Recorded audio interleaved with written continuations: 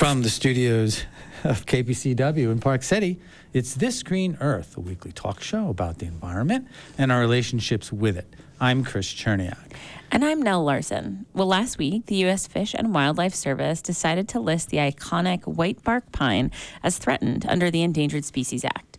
The white bark pine is considered a keystone species in the high country across the American West. That's right. We'll speak with Dr. Elizabeth Pansing, forest and restoration scientist with the nonprofit American Forests, about white bark pine, its history and the importance to western forests, why it's threatened, and what is being done to protect and preserve it. That's in the first part of the show. Then in the second part of the show, we're going to replay an interview we recorded back in November with environmental and science journalist Michelle Niehaus. She's going to be talking about her most recent book, Beloved Beasts, Fighting for Life in an Age of Extinction. The book provides insights on the future of the protection of all species, including our own, I guess. We hope so. Yeah, okay. That's in the second part of the show. Environmental awareness and education. That's what This Green Earth is all about. Stay with us. Welcome back to This Green Earth. I'm Nell Larson. And I'm Chris Cherniak. And joining us now for the first part of the show today is Dr. Elizabeth Pansing. She is a forest and restoration scientist with the nonprofit American Forests. And today she's here specifically to talk with us about the white bark pine and its recent listing on the endangered species list. Thanks so much for joining us this morning. Thank you so much for having me. I really appreciate being here. Well, let's start with a profile of the white bark pine. What do they look like, and how can we identify them? Where might we see them? All that kind of thing. Mm-hmm. Oh my goodness. Okay, so I have to start off by saying that white bark pine forests are just one of the most magical places on Earth. White bark pine is not your stereotypical Christmas tree. It tends to grow with this really broad, sweeping canopy that reaches out towards the sky, and it grows in really harsh environments. So you tend to find it in these upper subalpine and treeline environments, on harsh exposed ridge lines, and in locations where other tree species really tend to not be able to grow. So they're very hardy and very tolerant of windy and droughty conditions. And what makes them fairly unique is a couple of things. So their needles come in bundles of 5, so you can notice that.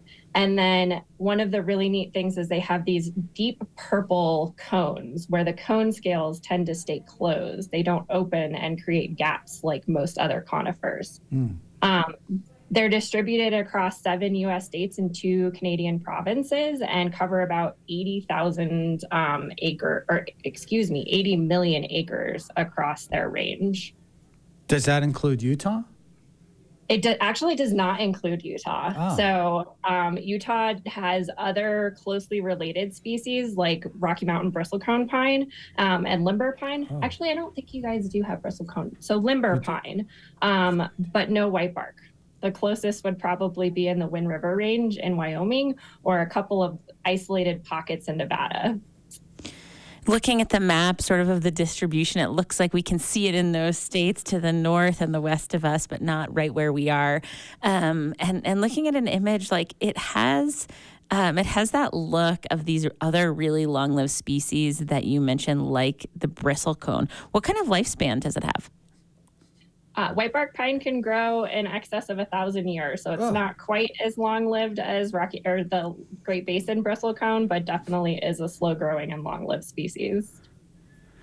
So this species is now seeing a decline, and as we mentioned in the intro, it's being listed. What are some of the challenges it's facing? What's causing this decline in the species? Yeah, so the U.S. Fish and Wildlife Service has attributed 4 different causes to white bark pine's decline. The most existential of which is an introduced fungal pathogen that causes a disease called white pine blister rust.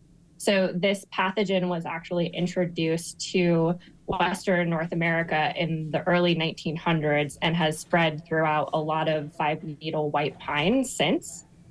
And it really is the main component that is causing white bark pine's decline. In addition to white pine blister rust, it's also declining because of outbreaks of the native mountain pine beetle, changing fire regimes, and also climate change. And I noticed that you specified that it's a native mountain pine beetle. Are we seeing an increase in that due to climate change and those kinds of things? Yeah, there are some increases in mountain pine beetle outbreaks as a result of climate change. So that is changing a bit.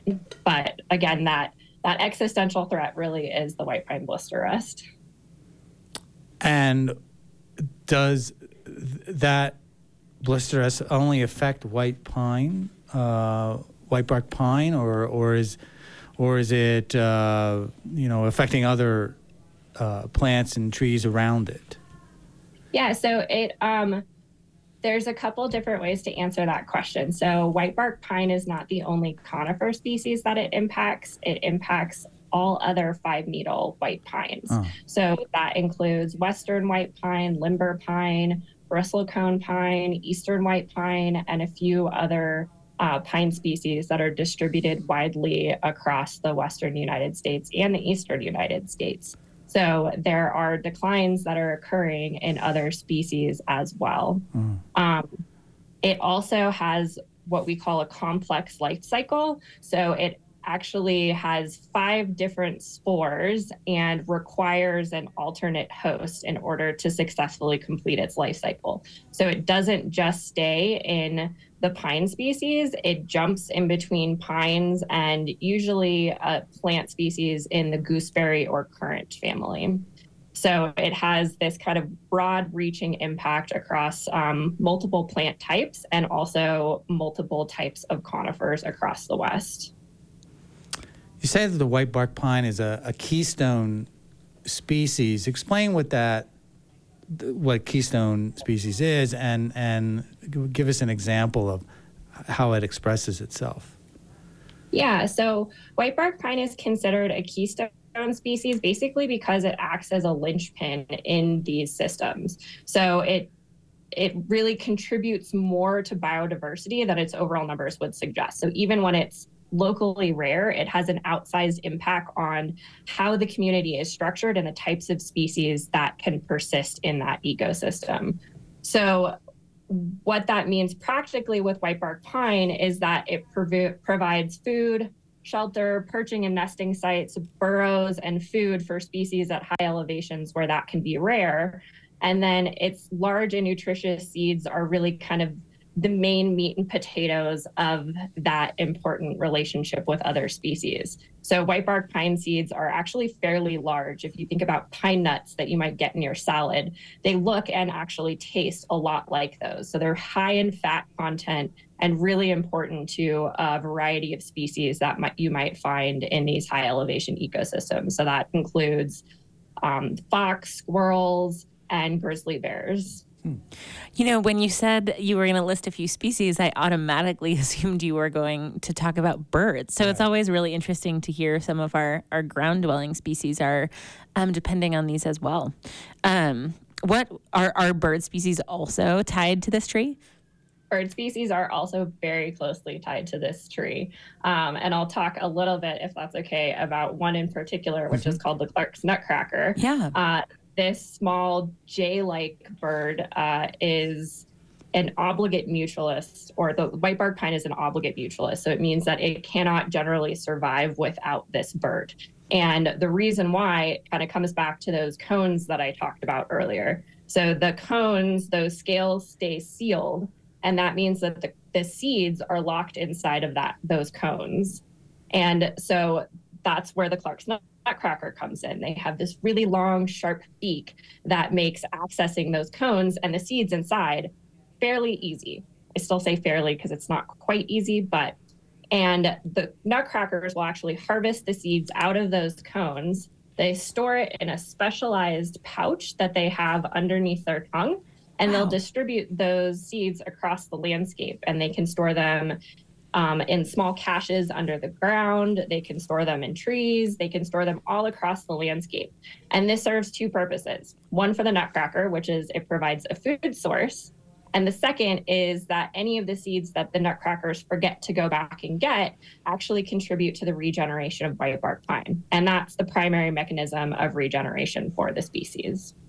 I think I read that the Clark's nutcracker is the only way that sort of this species can move and shift its location on the landscape. Is that accurate? Yeah, it's definitely the primary way. And it is one of the ways that whitebark pine is so resilient in the face of disturbance is because nutcrackers can transport those seeds up to 20 miles. So it's a very great long distance mechanisms. And rodents and other species might contribute to some more localized seed dispersal, but the nutcrackers are really the main primary seed disperser and the one that's responsible for dispersing it to such great distances. But on the other hand, the tree seems to prefer certain conditions, like you say, maybe dry, arid, windy, cold. Last week or so, or 2 weeks ago, we were interviewing Jared Farmer on his book Elder Flora about really old trees. Like you said, Dr. Pansing, these are trees like bristlecone pines that are 2,000-3,000 years old. But he mentioned a phenomenon called that involved trees that seem to live in very stressful conditions, dry conditions, windy, cold, conditions that you wouldn't think would promote long-lived settings. But yet, this tree, again, just to circle back, this tree seems to prefer a certain condition. It's not going to just grow near, a southern exposed stream bed or something like that, right?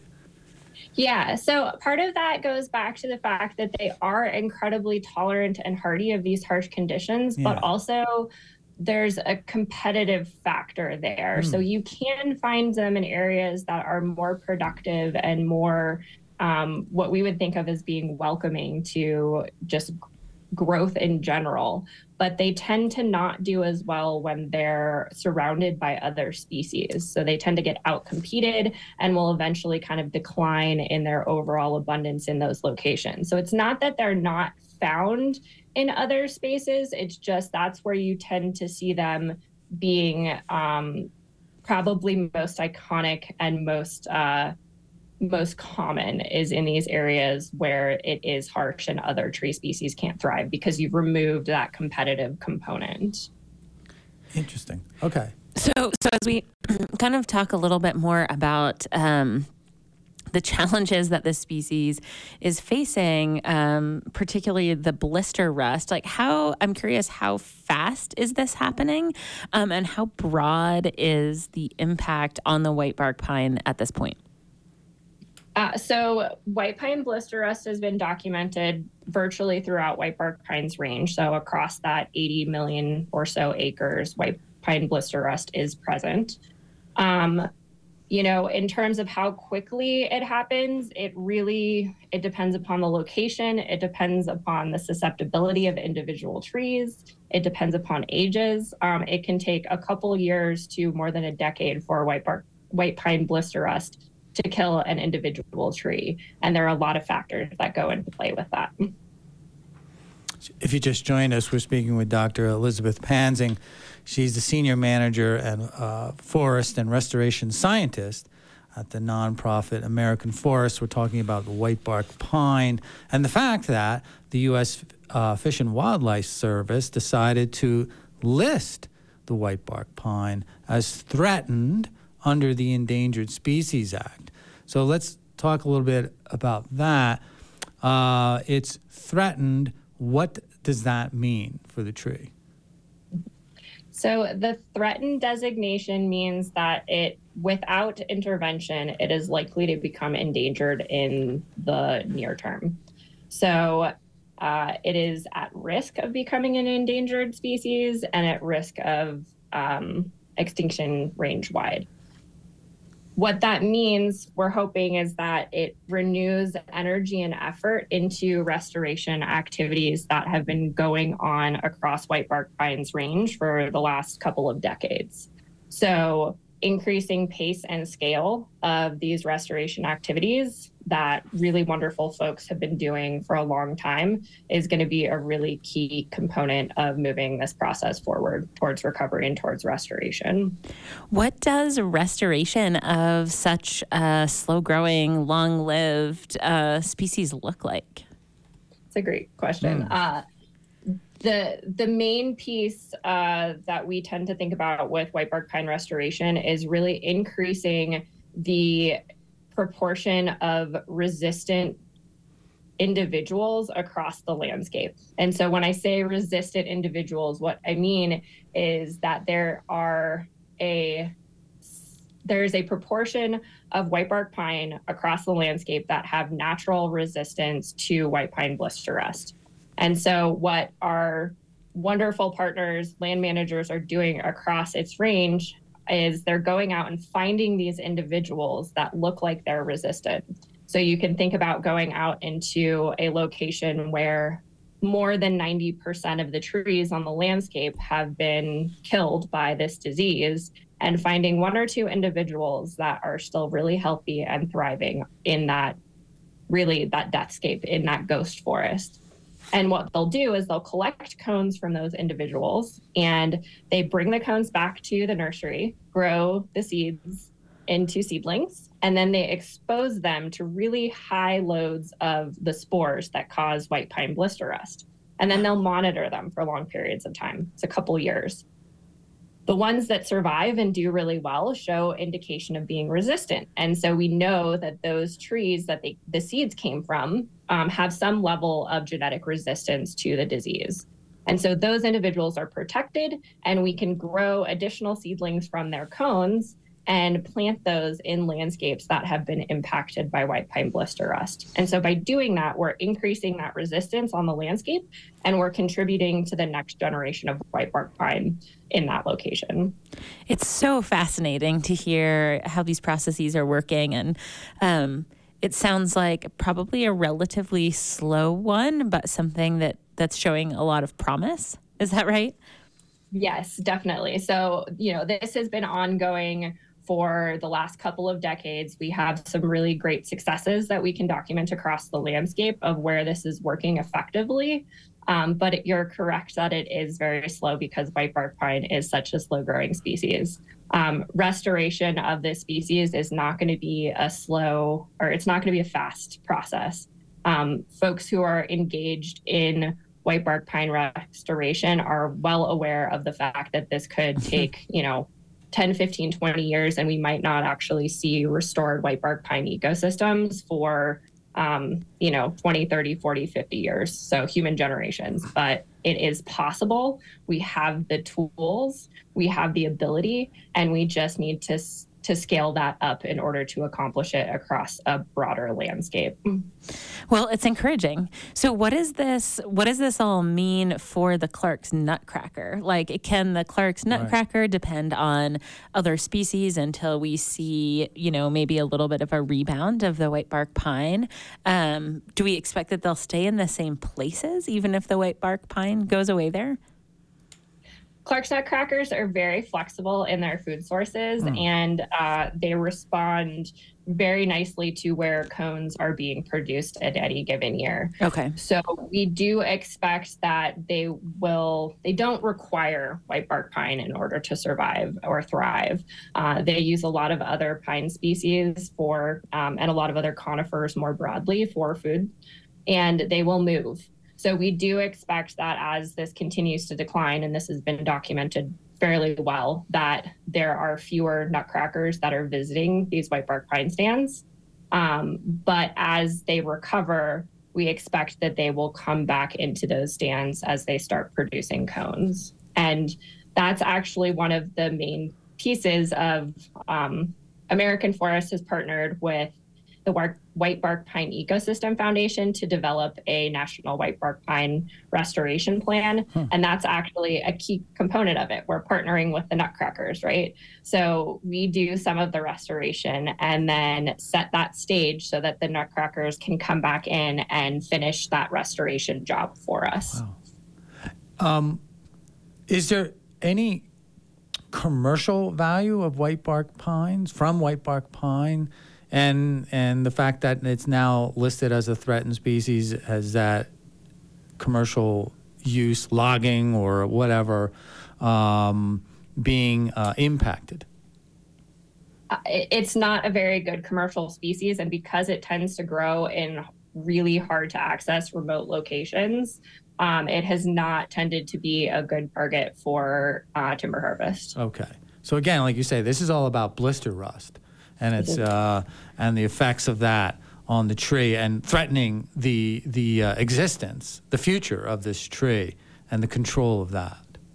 Yeah, correct. And then we've got the mountain pine beetle fire and climate change in there, but blister rust really is an existential threat. Yes. A whole host, a whole suite. The usual suspects. I just picture a police lineup these days of all the suspects of all of our different parts of our ecosystem. So in the last couple minutes or so, what can people do here? Unfortunately, like you say, we can't see it well unless we go to the Wind River Range. That's right. Or over to Nevada. Okay. But otherwise, website that we can visit, our listeners can visit to see this tree and learn more about it. Yeah, so American Forest has partnered with the White Bark Pine Ecosystem Foundation, Ricketts Conservation, and the Cornell Lab of Ornithology to try to help raise awareness about this, the tree and the plight that it's facing. So if listeners want to go to savethewhitebarkpine.org, you can learn more about the species, learn what you can do to help. And we'd be really grateful for all of the eyes and ears that can be on this. It's going to take a village to get this work done, but it can be done. And we're just grateful for all of the support and attention that can be paid to this iconic Western species. Well, thank you so much for joining us this morning. It was fascinating to learn about the white bark pine and the potential for saving it. We appreciate you joining us this morning. Thank you so much for having me. That was Dr. Elizabeth Pansing, the forest and restoration scientist with the nonprofit American Forests, helping us learn about white bark pine. Yeah. And the Clark's Nutcracker. I know, it's so fascinating. I thought I've heard of every bird. No. Once again, I haven't. Clark's Nutcracker. All right. So let's take a break. When we come back, we're going to be replaying an interview we had a few months ago about with the author of the book Beloved Beasts, Fighting for Life in an Age of Extinction. It's This Green Earth. We'll be right back. And I'm Chris Cherniak. And joining us now on the phone for the second part of this show is Michelle Nijhuis. She's the author of Beloved Beasts, Fighting for Life in an Age of Extinction. Michelle, thank you so much for joining us this morning on This Green Earth. Hi, good morning. Great to be here. Well, it's a fascinating book, and we're really excited to talk to you about it. In the book, you talk about the modern conservation movement and the people that built it and the history of it. When did this start? Like, how do you define the conservation movement and when that started? Yeah, great question, and one that I spent a lot of time wrestling with in the course of writing the book. So I wanted to make sure I was distinguishing the movement that I was writing about from the kinds of conservation work that people have done, since the beginning of human history. People have always, I think, paid some attention to the species that they depended on for survival and how those species were doing. But really, the modern conservation movement started in the late 19th century in Europe and North America, when people realized, kind of belatedly, that human activities could drive species globally extinct. People had not really considered that humans could be as destructive as that. They sort of thought species are creations of God and they're going to endure forever no matter what we do. And and people woke up to the idea that, wow, extinction is possible and it could be our fault, and we need to do something to prevent it. The famous story of the passenger pigeon, I think that we all learned probably at an early age. It hit that home. It seemed like maybe there was a thought that these species as resources were sort of inexhaustible, like people couldn't possibly, make these vast numbers of species extinct. Was that the thought? Yeah, and in a way you can understand it. I mean, because Yeah. people were, no matter where they lived, but especially in North America, though, of course, people had been inhabiting North America for a long time, they hadn't been in very great numbers, and there were just huge numbers of not only passenger pigeons, but large charismatic animals like the bison. And there are all these stories about how while passenger pigeons darkened the sun, Right. the herds of bison darkened the land. And it's easy for people to say, well, we're just puny humans, what damage could we possibly do? And the answer was, well, a lot, especially when there's lots of humans and there's lots of, in the case of the bison, there's a big profit motive. And within the course of a few decades, the bison had gone from darkening the land to just a few dozen animals left outside, left, free roaming on the prairie. Right. I'm also thinking about those iconic images of in the late 1800s when women walked around with hats literally made of birds, right? I was like, wow. Yeah. Like, what's a few Carolina parakeets between friends and egrets and feathers and stuff, but like you say, it would slowly literally eat away at not only the populations themselves, but the ecosystems too. As population, I'll focus on, say, North America. As populations grew here in the continental U.S., we start to fill in their habitat, their wetland systems. We level their forests, their lands, and Exactly. so not only are we killing them directly, we're killing them indirectly by destroying their habitat.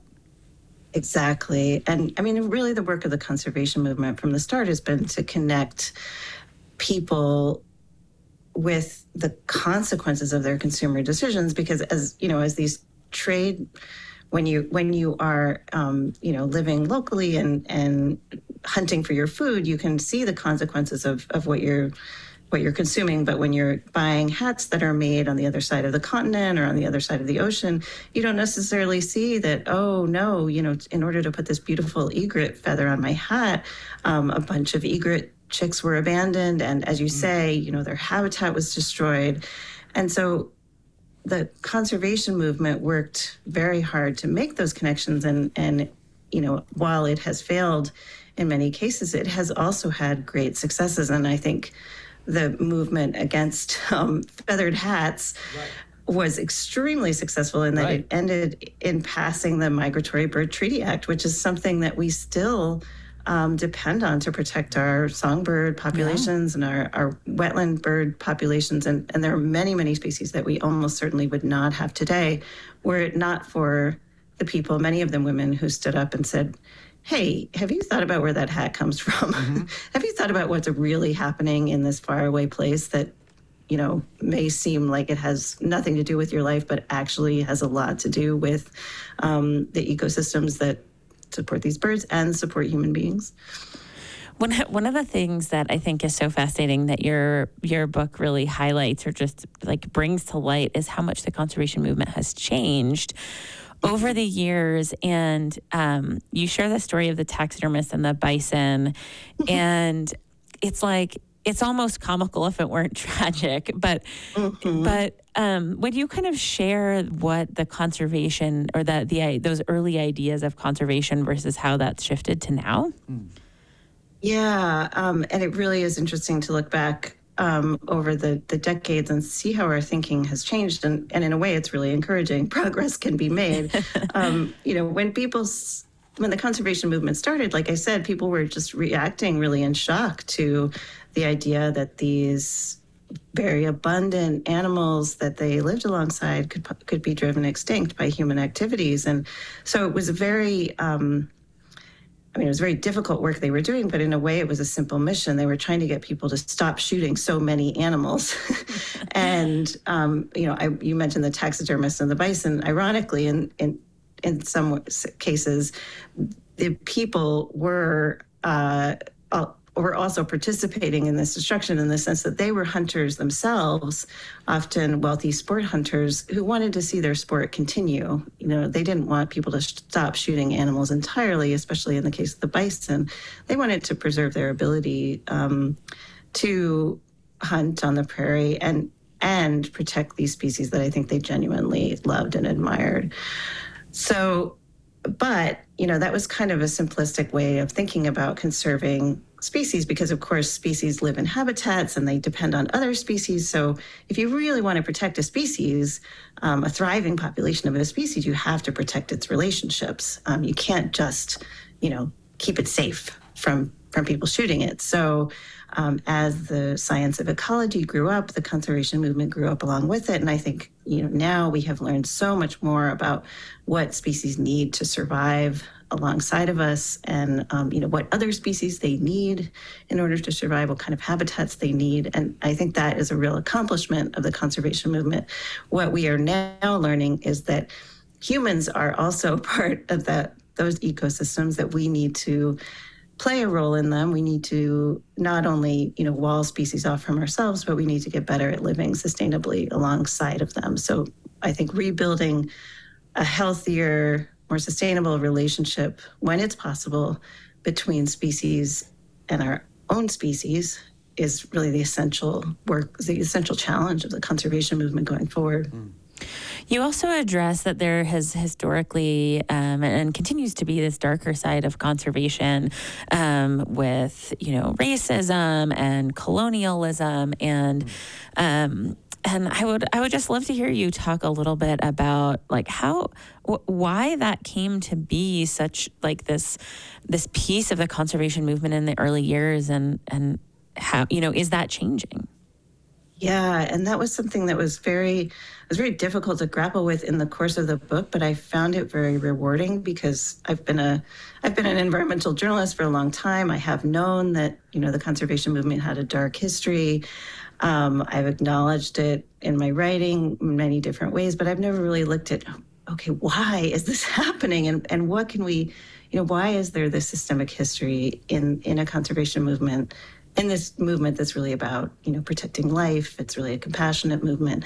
And what can we do about that history? So I mean, what I learned is that, you know, this is a movement that started in Europe and North America in wealthy circles of people who, you know, had the time and the social capital to say things that were rather controversial at the time. And they were able to accomplish a lot, but they also infused the movement with their worldview, which tended to be pretty elitist, in some cases racist and sexist, certainly classist.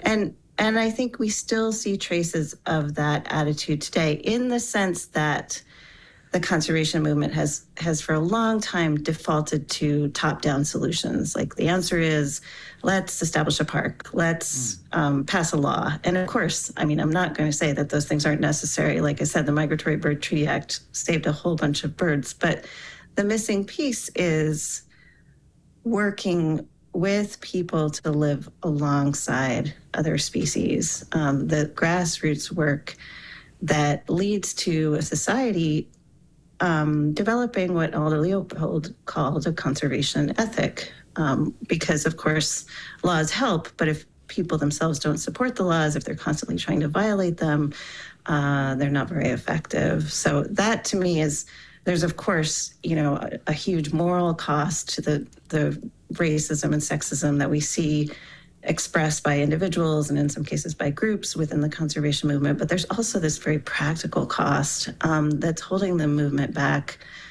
The legacy of that, I think, is holding the movement back from what it could be. It could be a much broader movement that's really helping society become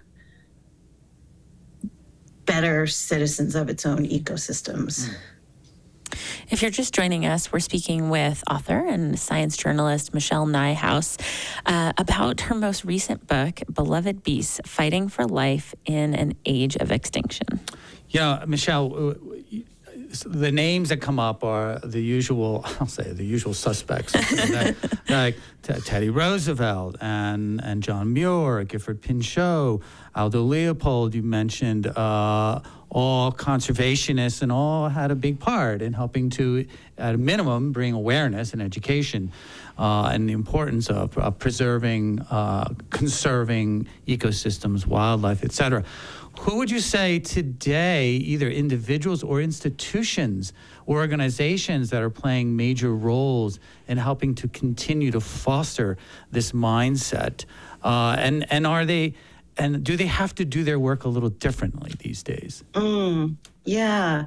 I mean, I really enjoyed, as you know, some of the names you mentioned. These are very complex characters, complex in ways that sometimes aren't acknowledged. You know, Teddy Roosevelt was undeniably did things that protected really important places and species we still value. Mm-hmm. He also, was supportive of eugenics, and mm-hmm. he had a lot of very elitist, exclusionary attitudes about people of other races and other national origins. So I think it's important to see these people in their full complexity and learn what we can from them, both the things that we want to take from them and the things that we want to do very differently today. Sure. So I think happily, there of course are still, as I said, that legacy of, very wealthy elitist leaders,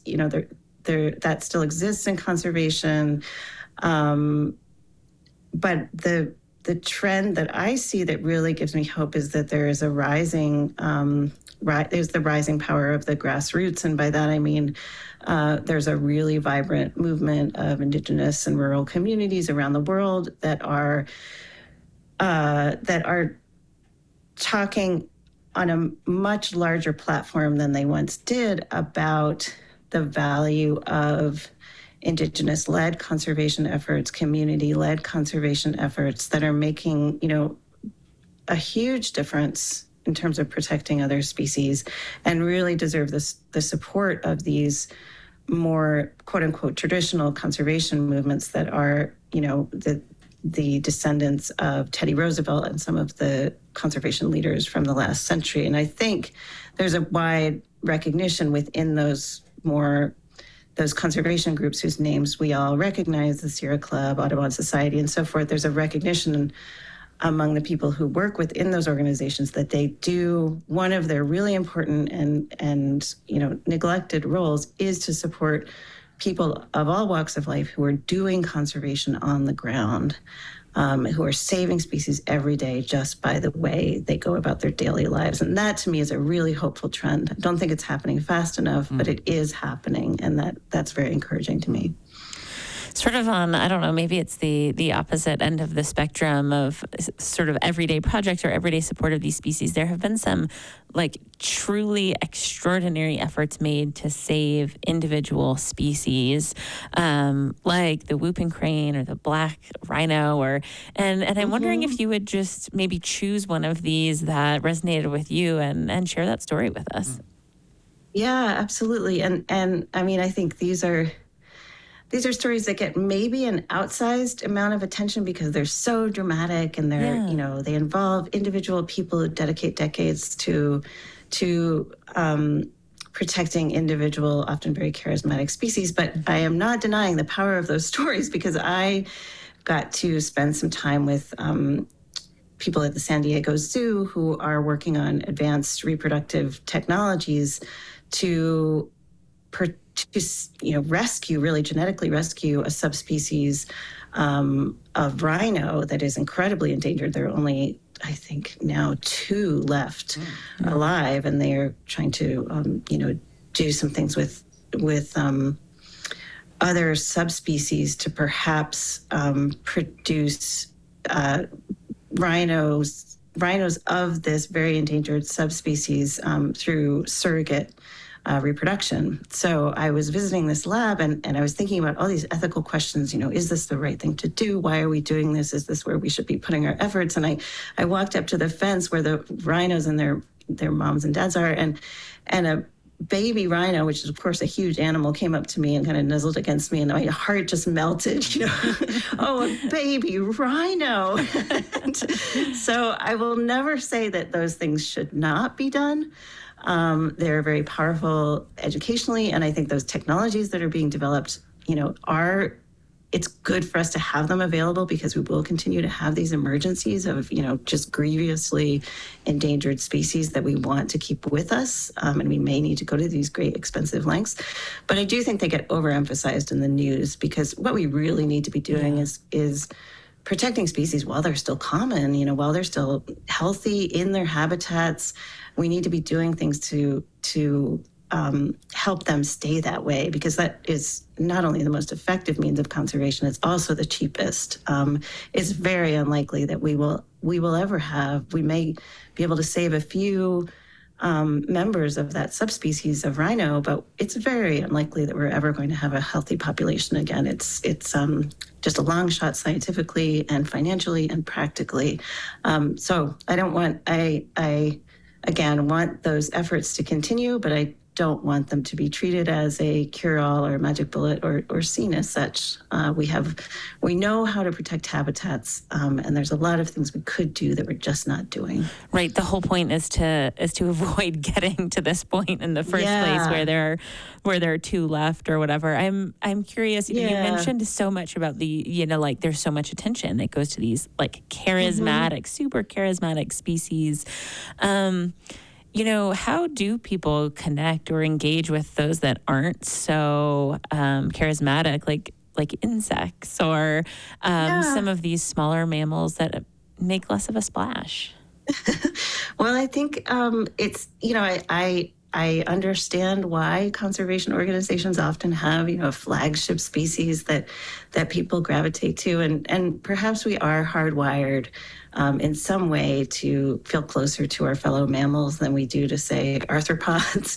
But I think for those who take the time to look more deeply, there is, a huge amount of wonder and beauty to be found in smaller, less charismatic species. And I think as people become more ecologically literate, as they understand, what's the role of these perhaps, kind of scary or boring looking or unpleasant looking creatures, what's their role in the ecosystems that we depend on too? I think that sense of wonder only increases because, some of them are so incredibly important to us in ways we are just beginning to understand.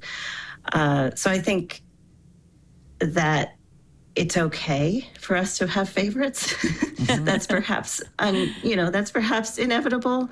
Right. And perhaps, the fuzzy, beautiful creatures are an entry point for people. But I think there is beauty to be found throughout the natural world, and that I do see people embracing that more and more. And to me, and I think that's because people are understanding the importance of these relationships among species as well as the importance of species themselves. I agree. I was just going to say that I think we're doing a better job at understanding, like you say, the relationships or interconnectedness between not just species, but a species and their habitat. Quite honestly, no milkweed, no monarch. And as we can spend all day, 52 weeks a year trying to save the monarch, but if we don't understand that we have to save the milkweed too, there will be no monarch. So that interconnected understanding and appreciating the interconnectedness between one species to another or a species and its habitat is improving or becoming better understood and appreciated. Yeah, I think so. And to me, that is one of several really hopeful trends in conservation. And, conservation work is sometimes can feel like it's just saturated with tragedy because there are so many losses. But I think the historical perspective, there's a lot of hope to be found in the historical perspective because you can see what we've learned. You can see what people of all different walks of life have managed to accomplish over the past decades. And you recognize there's still so many opportunities for humans to do right by other species. All right, I'll give you that.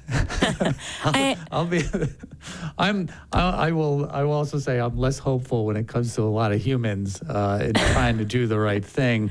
That's for sure. There are 8 billion of us now. Remember, so that's for sure. It's an ongoing. But hey, challenge. Go ahead. I do think that the conservation movement, speaking of that, tends to jump to that conclusion a little more quickly than they need to.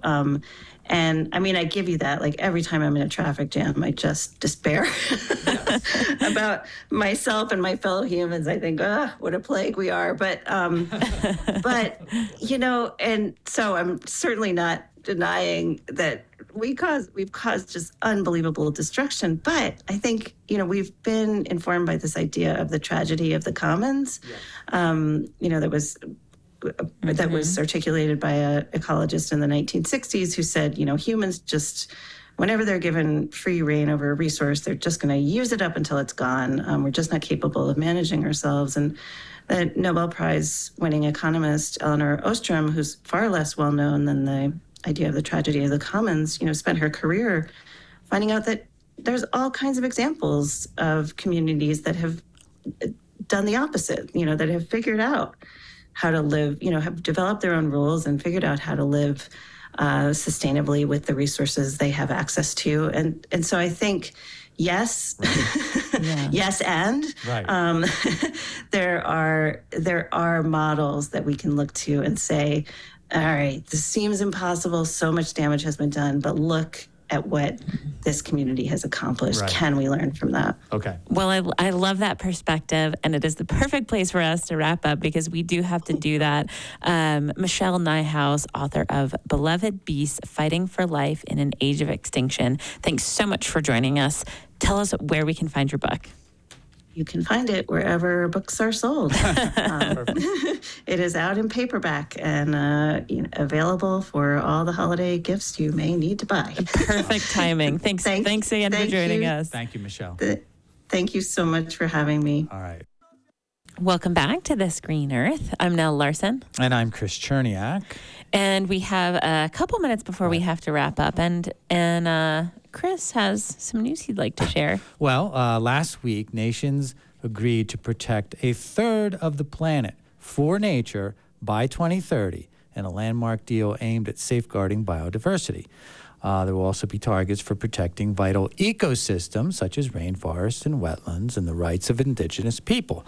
This is all based on an agreement at the COP15 Conference of the Parties. UN Conference of the Parties, number 15, Biodiversity Summit, not climate-related summit, but Biodiversity Summit that was held in Montreal, Canada, last couple of weeks. And that's great news. It's been hailed as the UN Secretary General Antonio Guterres says, we are finally starting to forge a peace pact with nature. The main points include maintaining, enhancing, and restoring ecosystems, including halting species extinction and maintaining genetic diversity. White bark pine, hello, maybe, you know, that's right. kind of a great example Falls of that. into this category. Right, a sustainable use of biodiversity, essentially assuring that species and habitats can provide the services they provide for humanity, such as food and clean water. Thank you, nature. Ensuring that the benefits of resources from nature, like medicines that come from plants, are shared fairly and equally, and that indigenous people's rights are protected, and paying for and putting resources into biodiversity, ensuring that money and conservation efforts get to where they are needed. So you can learn more about this by going to the UN COP 15, search on that, and you'll find more details about this agreement among the UN nations to protect biodiversity. A step in the right direction. Yay. A nice way to finish the year. That's right. Although we still got a couple weeks. And we have guests for those couple of weeks. We won't get into them, but stay tuned. That's right. Well, I think we should wrap up the show. Yes, you can always email us your thoughts, comments, and ideas for topics and stories you'd like us to cover at, all one word, thisgreenearth at kpcw.org. And please reach out, because we love to hear from you about the things you want to learn about and the things you want us to cover, whether that's local or global. And speaking of future shows and local, well, hopefully we're trying to get Nate Brown. He's our local bird expert on next week, because the Christmas We just had the Christmas Audubon bird count Christmas count was this on a past Sunday. frigid morning. that where people assembled at your place, Yes, Swanner, at Swanner. and went out and looked for birds. Yeah. And so hopefully we'll have Nate Brown join us perhaps next week. He'll give to us talk the about the recap. results of that. Okay. Yeah. Well, to wrap up, the interviews from today's show will be posted on the KPCW website later today. And you can also find them wherever you find your podcasts. Thanks again for joining us. And remember, this is KPCW 91.7 FM, Park City.